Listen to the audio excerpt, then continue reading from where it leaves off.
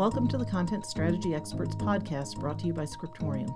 Since 1997, Scriptorium has helped companies manage, structure, organize, and distribute content in an efficient way. In this episode, we continue our series on content ops stakeholders, and this time we're focusing on localization. Hi everyone, I'm Sarah O'Keefe, and I am here with Bill Swallow today. Hi there.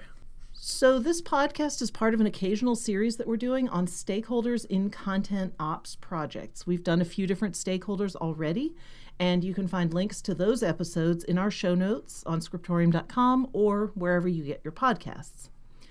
In this episode, we want to focus on stakeholders in localization. And I guess the first question then becomes, Bill, who are the localization stakeholders? Well, there's a lot more than people think there are.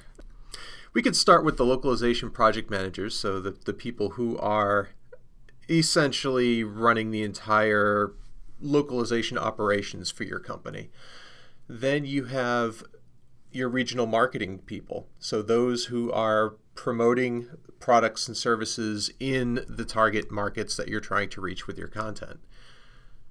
Then, of course, you have the actual translation team or localization service providers, whether you're using internal or external resources. Those are also stakeholders there.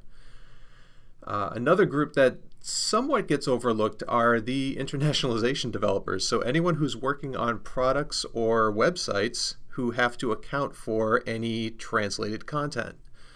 Those people have a rather large stake that is often kind of left in the dirt behind. And then, of course, you also have your content consumers, so those who are ultimately going to be reading, listening to, or viewing your content. And I know that a lot of times when I talk to these groups of stakeholders about some of the work that we do, they're very interested and they would love to have better content ops, better information flowing into the localization function. But what they typically say is, well, we don't control that. The people upstream from us, the content authors, the information architects, are the ones determining what this content looks like when it goes to localization. And so I guess certainly IA and content authors have an effect on localization. Oh, a big effect. Essentially anything a content author or an information architect does impacts the localization process, whether they are conscious of it or not. It can come down to how they write, so the style that they use in developing their content. It could come down to the infrastructure that the authors use, so which tools they use and how they use them, the time at which they send content off for any kind of translation work. There are a whole bunch of different factors that come into play here. And Sarah, you're absolutely right. A lot of times these stakeholders are kind of, left holding the stake, so to speak. They receive stuff that may not be in the best format, that may not be written well, that may be somewhat confusing to translate. And they may be given next to zero time to turn it around. So they have a lot of concerns. So we've already used at least 3 words to talk about this function, right? We've said localization several times. You mentioned the translation team, the linguists, and also internationalization. So what are those 3? I mean, if you're not somebody that lives in this space, what is the difference between translation, localization, and internationalization? I think the easiest way to think about it is that localization is the general term for all of it. It's the process of being able to take content that's written in one source format, let's say. I'm not even going to suggest a language here. And then taking a look at the processes and the needs for being able to develop that content in a format and in a language that another person in another part of the world would be able to consume that content appropriately. Internationalization is kind of the backbone of the entire translation process, or I should say the entire localization chain.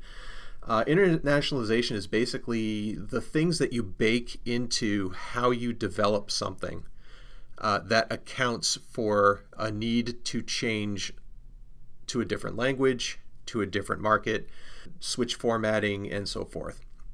So that's all. It's kind of all of the technical bells and whistles that you bake in behind the scenes that allow you to easily produce content for multiple different audiences. And then the translation process is, what we're all accustomed to when we think about developing content in a different language. It's the act of actually rewriting the content in a target language. Yeah, when I talk about internationalization, I tend to fall back on talking about currency, because if you think about it, if you develop a product, let's say in the US, and it is dollar based, and you want to bring that into the European Union, you will almost certainly have to support euros, as a currency inside your product. Well, that's not really a translation problem per se. There's also going to be translation. But the idea that you can't just bake in dollars as the only currency that your product understands is important, right? That's that kind of internationalization layer. Then you've got the linguistic layer, the translation, and then there's a separate one. Using baseball examples in U.S. content isn't going to work well in a country where baseball is not a thing. So you have to think about that. Does your text, does your content, do your examples work, and are they appropriate in your target language and culture? And just like currency, there's another really accessible example of internationalization, and that's the use of time zones and being able to, send a calendar invite from one person to another in any region. If you're setting it for 2 p.m. your time, it should not show up on their calendar at 2 p.m. their time.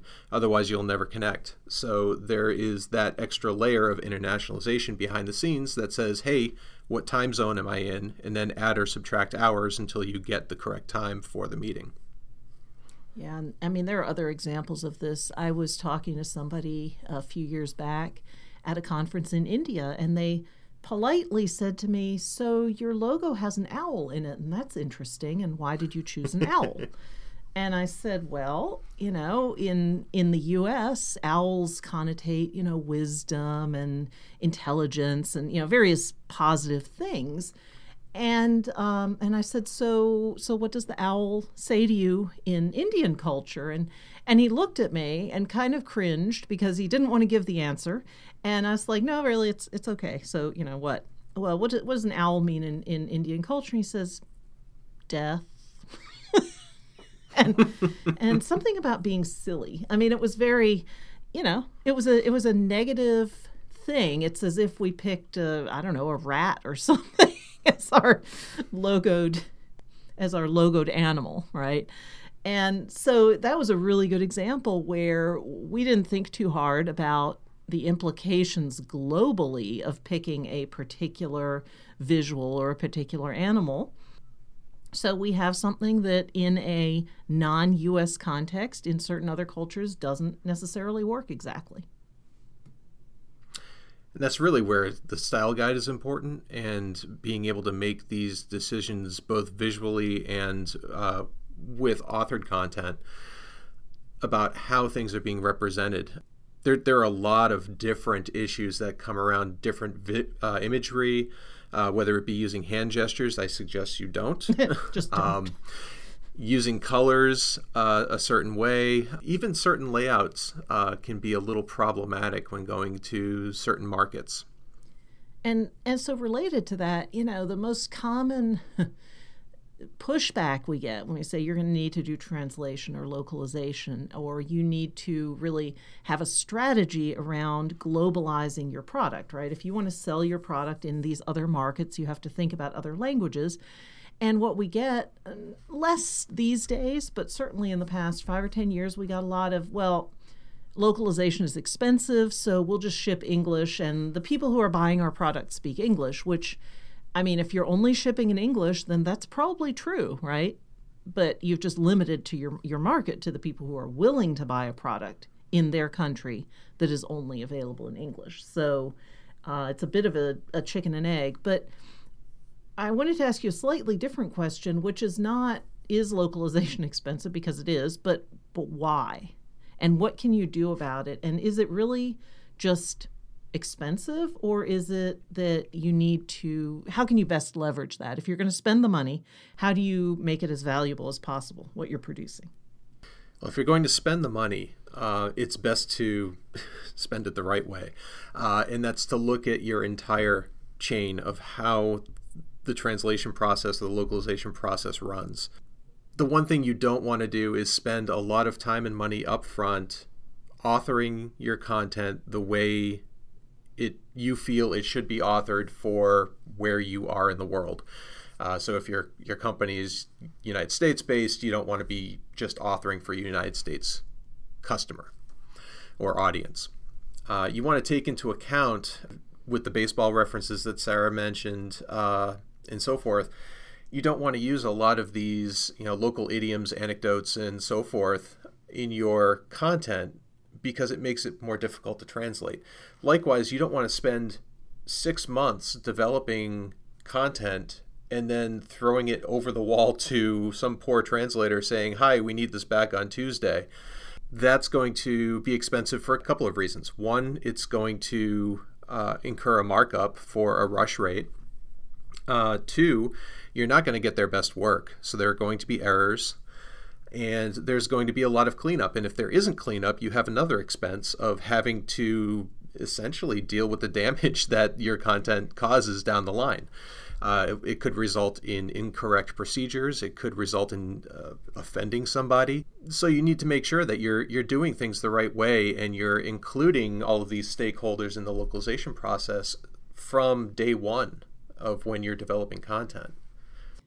Yeah, and I think it's important, and I fall into this trap as well. Very often we start talking about localization, and what we talk about is global markets. Like, oh, you started in the US, and then you've decided you want to sell in Europe, and therefore you need localization. However, there are somewhere in the vicinity of 30 to 40 million people in the United States whose primary language at home is Spanish. Well, 30 million people is a pretty good-sized European country. So you might think hard about whether your first language, your first localization effort is in fact not a different geography. It's the U.S. market, but in Spanish, because that is a big chunk of people that you are probably not going to reach with an English-only approach. Oh, definitely. And, Spanish is just one really good example. There's another huge Chinese market and others in the United States alone, notwithstanding any regional differences as well. When it comes down to talking about specific items in everyday life, we have different terms and we talk about them differently depending on whether we're in the Northeast, the Midwest, West Coast. It's also important to look at the expense of localization in how long it takes to get localized product and localized content out to those who need it. If your process isn't as efficient as it could be, you could see a significant delay in shipping to other countries or even other regions or other target language markets because you're waiting for the localization work to finish. Whereas if you planned for it up front, you can bring that time in and you can kind of not necessarily spend less money, but you can realize the fruit of your labor earlier. So we've talked a little bit about how localization essentially has implications for nearly everybody in the content chain. Who's the stakeholder for localization? I mean, it might be easier to say who's not a stakeholder, because if I write the content properly the first time around and follow standards, that will flow through all the way into the actual translation linguistic process. We infamously had a customer where the Spanish translation team got criticized because they used 6 different terms for the same thing in the Spanish content. So along the lines of car seat versus baby carrier versus infant seat, and you need to pick one and go with it. So they got dinged when somebody reviewed the Spanish translation for using 6 different terms for the same thing. and this is terrible and we should fix it. Well, they went back and looked at the English source content, and what they discovered was that in the original English language, they used 8 different terms for the same thing. So the translators had, they had improved. It was still way too many terms, but the fact that they used 6 instead of 8 was not really on the localization workflow. That problem started much, much earlier. So what does that look like? What kind of collaboration do you need across all of these different stakeholders who are, either directly with a title like localization manager or indirectly as a content person involved or contributing to localization? I think the big thing to think about first and foremost is making sure that everyone is aligned on the purpose of developing this content for multiple different language markets, and making sure that everyone understands what the key factors of success is for those markets. Making sure that everyone understands the importance of having the correct vocabulary in place and using it consistently. So we're talking about style guide here, and language rules and writing rules. To bring in those internationalization developers who often get forgotten about, these are people who are going to build in the efficiencies that you can leverage as a content author to make sure that you are doing things consistently. So using things like variable strings for commonplace terminology throughout your content set, things like labeling notes and cautions, warnings, those types of things. If you can externalize that stuff and have it programmatically inserted, it makes it very easy to replicate it across the board in any language, because you can do that customization outside of the content, and then it's reused automatically when you're publishing. Another key aspect is to agree on the workflows that are involved. And it cannot be develop your content and then throw it over a wall and expect it to come back perfect.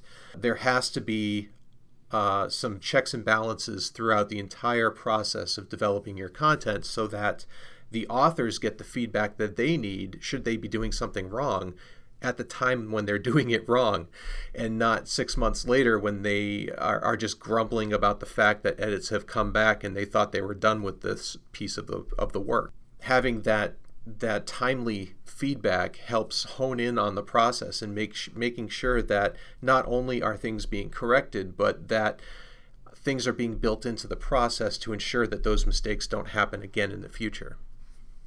Okay, so I'm told that machine translation is going to solve all these problems, and all we have to do is, shove our text in, and the machine will make it magically into all the different languages, and off we go. So why aren't we doing that? I got a Amazon Echo for Christmas, and it still does not understand half the things I ask it for. So I'm not putting my money on machine translation if I can't even get my device to play the correct song that I'm looking for. Machine translation will get you a part of the way, but the machine translation is only as good as the database it's referencing and as good as the content is going in. Aside from those two factors, you can still get very close to 100% clean and appropriate, and you will still have to do some cleanup on the machine translation side after that work has been done. It really does require a person going through, proofreading, and just asking the very basic question, is this clear and does it make sense? Yeah, because I think we've all seen some amazing machine translation, by which I mean amazingly, plausible but totally inaccurate. Oh, totally. I used to work in translation, and on my desk at that job, I had a collection of little toys and gadgets that I'd pick up along the way. If I was shopping in a grocery store or a toy store with my kids, I'd find this, bargain bin item that was absolutely ridiculous. The copy on the box was just outrageous. The instructions on the inside were absolutely horrendous.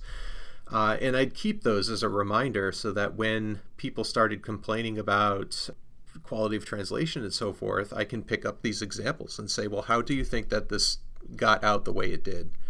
And that's because no one was proofing behind the work that was being done, and it was just being rushed out the door as fast as possible. And and I think that's probably a good spot to leave it. Machine translation has its place, but do you really want a machine translated set of instructions on a medical procedure that people are performing on you? I am going to pass on that one. Yeah, it's a hard pass. Hard pass. So, well, I think we'll leave it there. Thank you, Bill. Thank you. And thank you to our audience. Thank you for listening to the Content Strategy Experts podcast brought to you by Scriptorium. For more information, visit scriptorium.com or check the show notes for relevant links.